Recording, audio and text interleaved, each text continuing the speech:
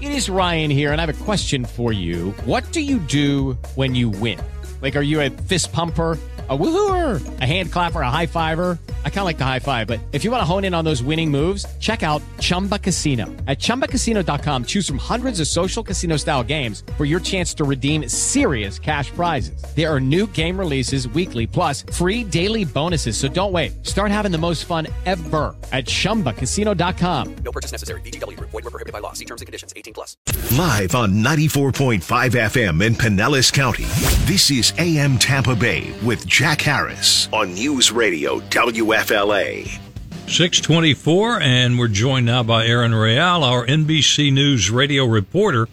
And Aaron, a big deal here about hitting the debt ceiling, which we seem to be doing, and there's a lot of problems going on in Congress now about what they're going to be doing about it.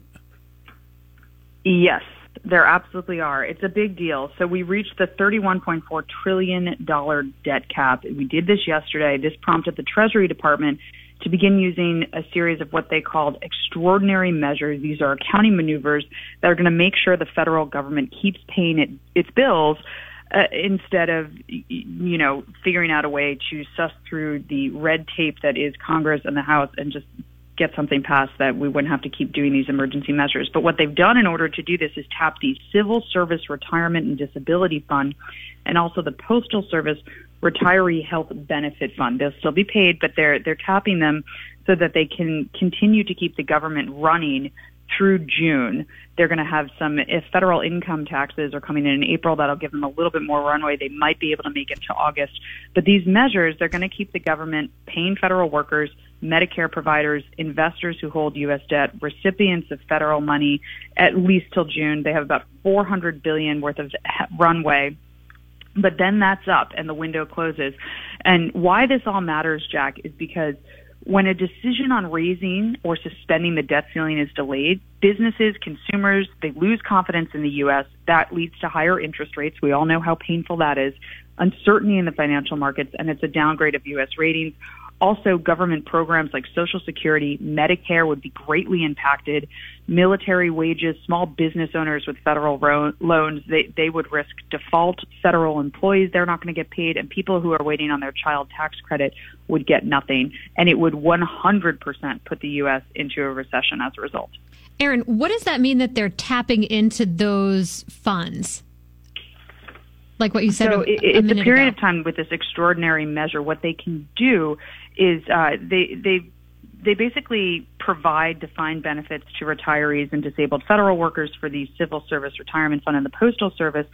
That does a similar thing, but the funds are also invested in special issue treasuries, and the two funds invest in these special issue treasuries that actually don't count under the debt limit.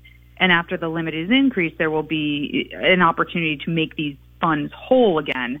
But since they're not adding to the debt limit, they can use them for now. So that's really important. But I also think it's really important to point out that a way to fix this, because both parties are absolutely to blame for this. Republicans repeatedly passed tax cuts that when they had control of the White House the past 20 years. And then Democrats, they expanded spending programs that were not offset fully by tax increases. And this is going to make everyone mad. I'm sorry, buckle up. But you know how you fix this? You increase revenue through higher taxes and you cut spending. Higher taxes, cut spending. That's it. That's how we get out of it. We did it in the 90s. There was a series of tax increases, defense spending cuts. There was an economic boom, and the U.S. saw 4 years of budget surplus it hadn't seen in 40 years. That's how we fix this. Oh, yeah.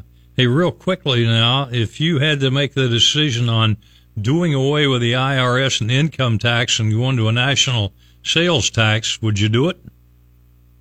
It's too big a question to answer quickly. Oh. And frankly, if I was to, it's just too big a question to answer quickly. Well, we'll do it. I think that there's value add in that. I think moving more to a smaller Singapore-type model of flat tax across the board at a lower rate and higher sales would be good, but I don't think I'd do away with the IRS completely. No way. Okay. I was going to say we'll talk about it next week. Anyway, Aaron Real. Be ready, Aaron. Be ready. Our NBC News. I'll get ready. Radio reporter. And thank you, Aaron. Have a great weekend. It's 6:29 on AM Tampa Bay. Okay, round two. Name something that's not boring. A laundry? Ooh, a book club. Computer solitaire, huh? Ah, sorry, we were looking for Chumba Casino. That's right, ChumbaCasino.com has over 100 casino-style games. Join today and play for free for your chance to redeem some serious prizes. ChumbaCasino.com. No purchase necessary. Void where prohibited by law. 18+ terms and conditions apply. See website for details.